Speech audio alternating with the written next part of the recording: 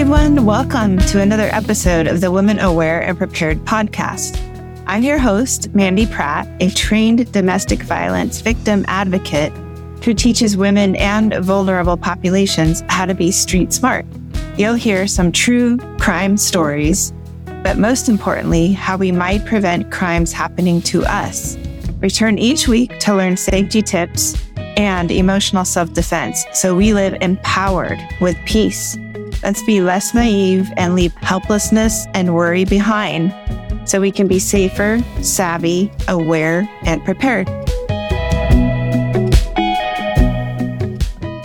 Welcome back. I'm getting creative on this episode, pulling together a few different interviews that I did previously to develop a panel discussion on social media safety, especially for teens. So recently we heard from our Surgeon General here in the United States, and he was saying that there's ample indicators that social media can have a profound risk of harm to the mental health and well-being of children and adolescents. Of course, all of us parents know this, but this is a very important topic. I also wanted to share some stats. So about 95% of U.S. teens today use some sort of social media, and 1/3 of them said that they use it, quote, almost constantly. That was from the Pew Research Center back in August. So our teens and tweens are facing a mental health crisis, I think especially after the pandemic, when they were especially on their phones all the time, and even us adults. So this is a really important topic to discuss, and I'm glad that you're here with me today to listen. First of all, I'm going to have my son and his fiance join us. They are now in their 20s, so they are no longer teenagers, but they have good advice for teens with social media. And then I have our DA office and local police department chatting a bit about social media safety and just phone safety. Then we have Veronica with us from Laura's House, the Education and Outreach Department manager there. After her, I will just share a few personal things that I learned as a parent. All right, so here I have with me two very special guests. I have my son, Caleb, and his fiance, Amanda. And they are no longer teenagers. I thought they would have some wise advice for teenagers. Now that you're older, what would you say to a 13-year-old who was getting onto social media? 13's young for social media. I don't think I had social... Okay, well, I did. I wasn't supposed to. And I understand why now. But, yeah, you can't be stupid. You have to think about what you're posting.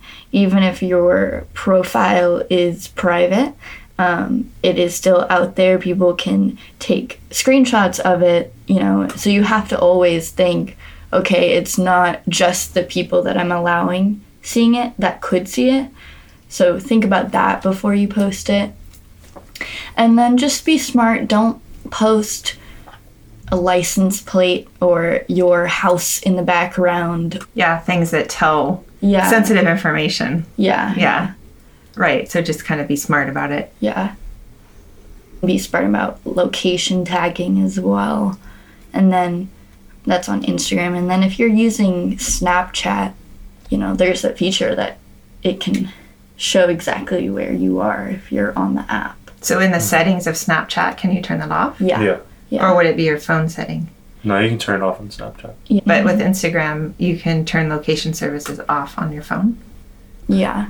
And so, in most times, I would tag something, I would just say Santa Barbara. You didn't even tag your college because people would know where you go to college. Yeah, I didn't put it, in my bio or anything. Isn't that interesting how guys and girls are different that way? Because I know Caleb did.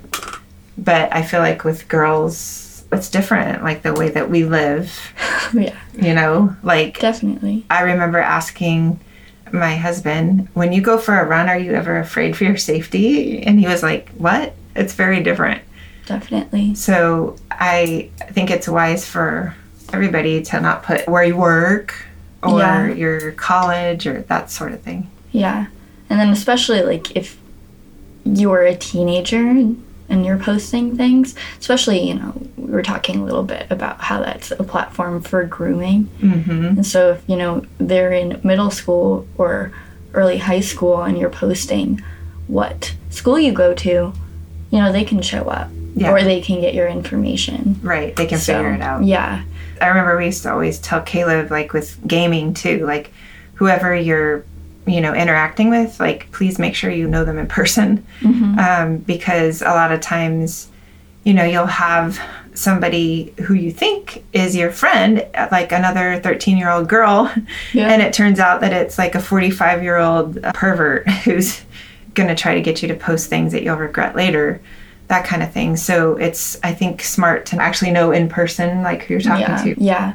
I mean, I think it's hard with the way that it is now, especially with COVID. A lot of people were trying to meet people over the internet. Right. And because there was that deficit of in-person communication. But it just, one, it doesn't really compare to the friendships that you can make in person. Right. And the safety is not there. Right. Like if you can't see somebody face to face, you don't really know who they are. Yeah, exactly.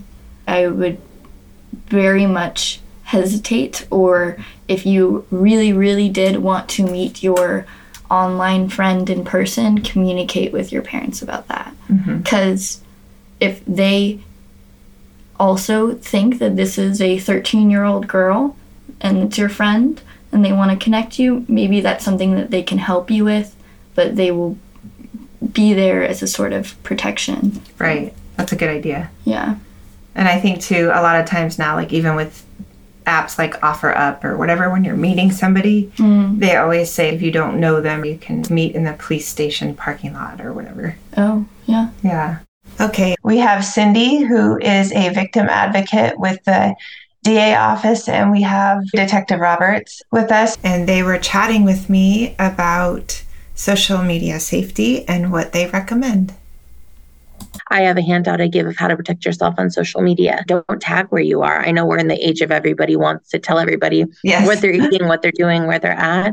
But especially if you have a restraining order as well, I don't want to tag that I'm out at Disneyland. Yes. All my friends in live time, and then my attacker now is in the parking lot waiting for me because he or she knows exactly where I am. Right. Especially if you have teenagers watching, like, hey, like once you send something out into the ether, it was always there. I can find it. If you sent a picture of yourself to somebody and then you're like, oops, I'm sorry. I can't tell you how many times when I was on patrol that I would go to a high school and somebody sent something to who they thought was a boyfriend or somebody else. And that person showed somebody else and they showed somebody else.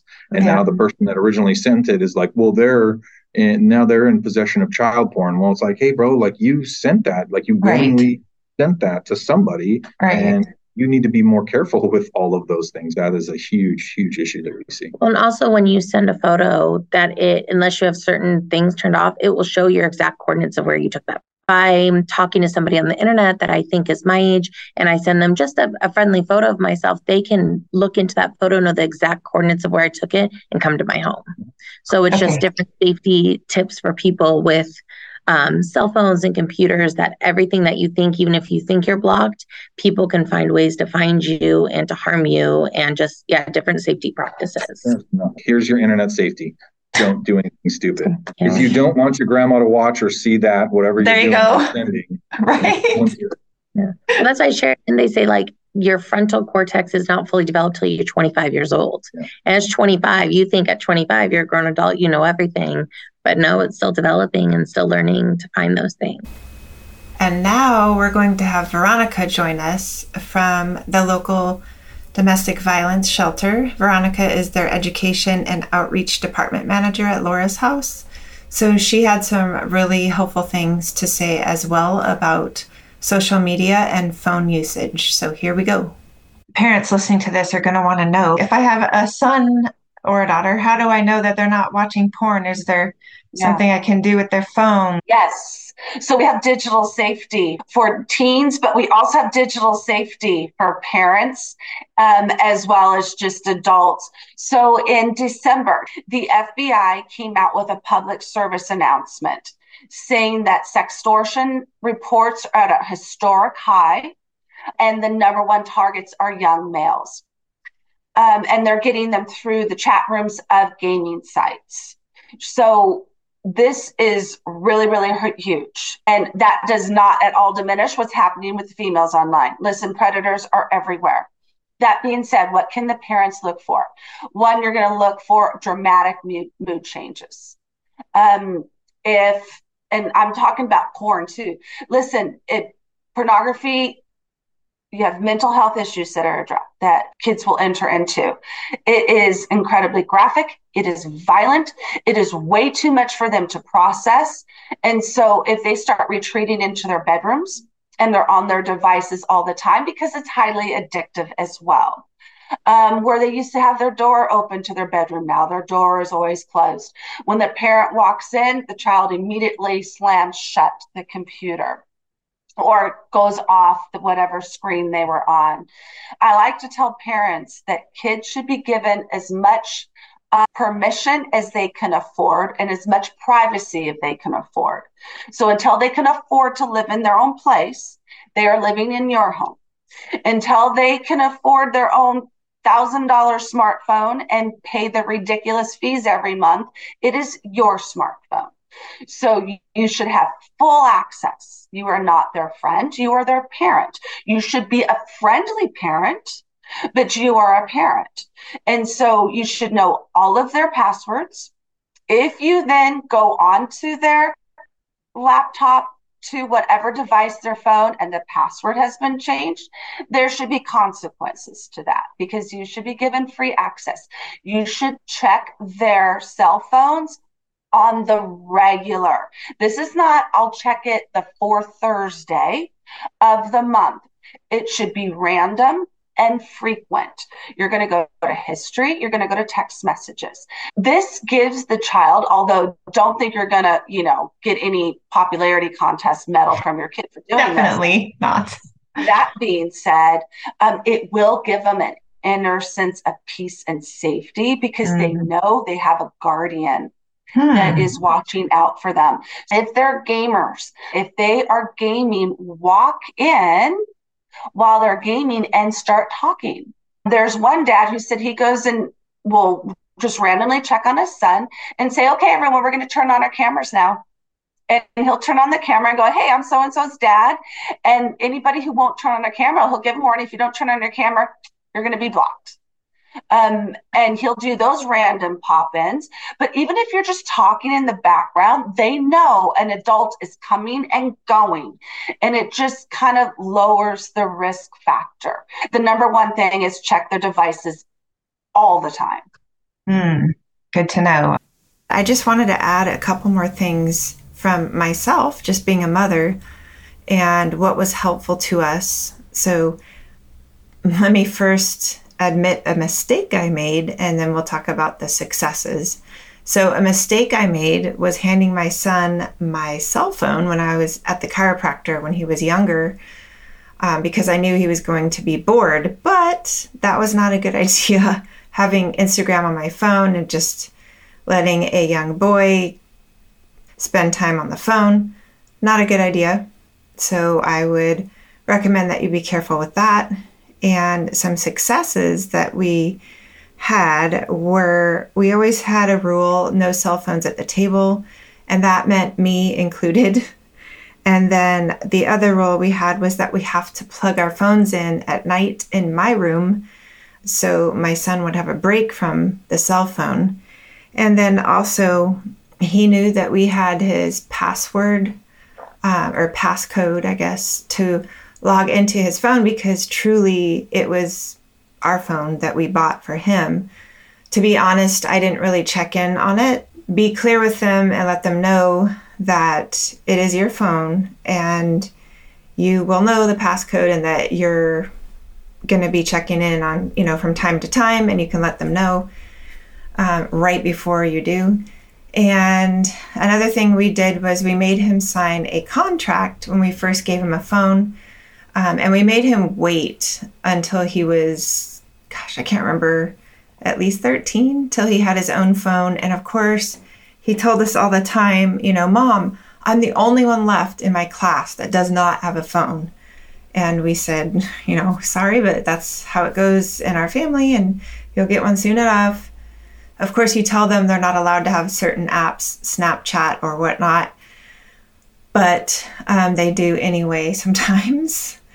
So a good question is to ask them, why do you want that app? Why do you think you should have that? And some really great resources are a lot of police departments have workshops for parents about social media.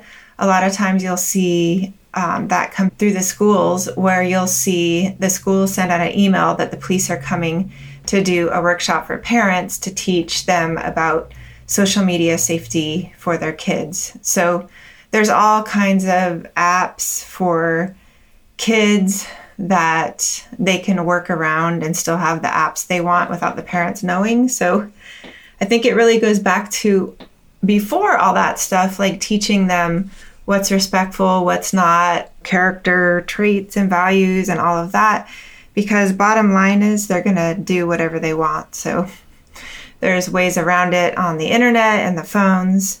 So in episode 3, we talked about quite a few different resources that are available for parents to help with these kinds of things. You can go back and look at episode 3 and listen to that. I will try to grab some of those resources and put them in the show notes again. And I know one that I found out about only recently was called Covenant Eyes, and it's to help somebody be accountable with watching porn. So I know this is a real issue, as we discussed, with teenage boys especially. So you might want to discuss with them about that. So I will also drop that link into the show notes. Lastly, I want to add a few last tidbits that I remembered. You can encourage your teens to not share their passcode with anybody else. So sometimes if they're dating somebody, or if they're in an abusive relationship, if something goes sour, that other person could get a hold of their phone and do some really bad things with it. So that's important to know. Things that I learned in my research, there's something called the log off movement that helps teenagers have a healthier relationship with social media. So it tells them not to just cut it off, because that's not very realistic, but how to take the positive parts and leave the negative parts behind. So you can Google that or check the show notes for the link, the log off movement. And it suggested that we do a digital audit, and there's different apps that we can use to track our usage, which is quite eye-opening. So Apple has something called Screen Time, which I've noticed myself on my phone. And I'll see on Sunday, it always tells me your phone usage was up or it was down. I think it says the amount of hours. Anyway, it's helpful. And there's some apps called Moment and also Rescue Time. And those apps will help you track your usage. And it's eye-opening if you can see that you pick up your phone 200 times a day. And then another thing I researched, it was saying to make yourself pause before you scroll. There's an app called Habit Lab, and that app uses 20 interventions to reduce the time on whatever apps you're choosing to use. So it actually has a little clock at the top of the app you're using, and it lets you know how much time you've been on the app, and then it stops the scroll after a certain amount of time. And then, of course, you can turn off your notifications. So I do that with all of mine except for Instagram, and I probably need to turn that back off. So those are some really helpful apps and a website to go take a peek at. And teens need to be warned that using social media will amplify things that they already struggle with. Sure, there's some good things on social media, but I don't know, it just seems like for teens, their brains aren't fully developed yet. And some of the things they're seeing will seem to amplify the things that they're struggling with. So like if they're already struggling with depression, it most likely will make it worse. So that's something to note. Lessons learned today were lesson number 1, really think about what you post. Even on a private account, it really isn't private. People can take screenshots and then share. Number 2, be smart. Don't show personal information in the background of your photos or share your exact location. Either in your location services on your phone, you can turn that off so your photos don't show exactly where you're at. And lesson 3, with gaming and social media, make sure that you know who you're talking to. Only connect with friends that you know or friends of friends. And then the next lesson is don't photograph or share anything that you don't want your grandma to see. Thank you so much for being here. You are so much appreciated. And if you'd like to support the podcast and help me sustain the project, you can go to buymeacoffee.com/Mandy Pratt, MandiPratt, and buy me a coffee, or you'll see there's a fun little membership on there that you can check out and receive some goodies for yourself. I really am glad that you are able to listen and that you're sharing it with friends. If you enjoy this podcast, please subscribe so you don't miss future episodes. You can leave a review and let me know what you found most helpful. You can find me on Instagram at Women Aware and Prepared. And if you want more from me, you can join my Tuesday tip emails at womenawareandprepared.com. Thanks for listening. See you next week. Remember, you are worthy of a safe and peaceful life.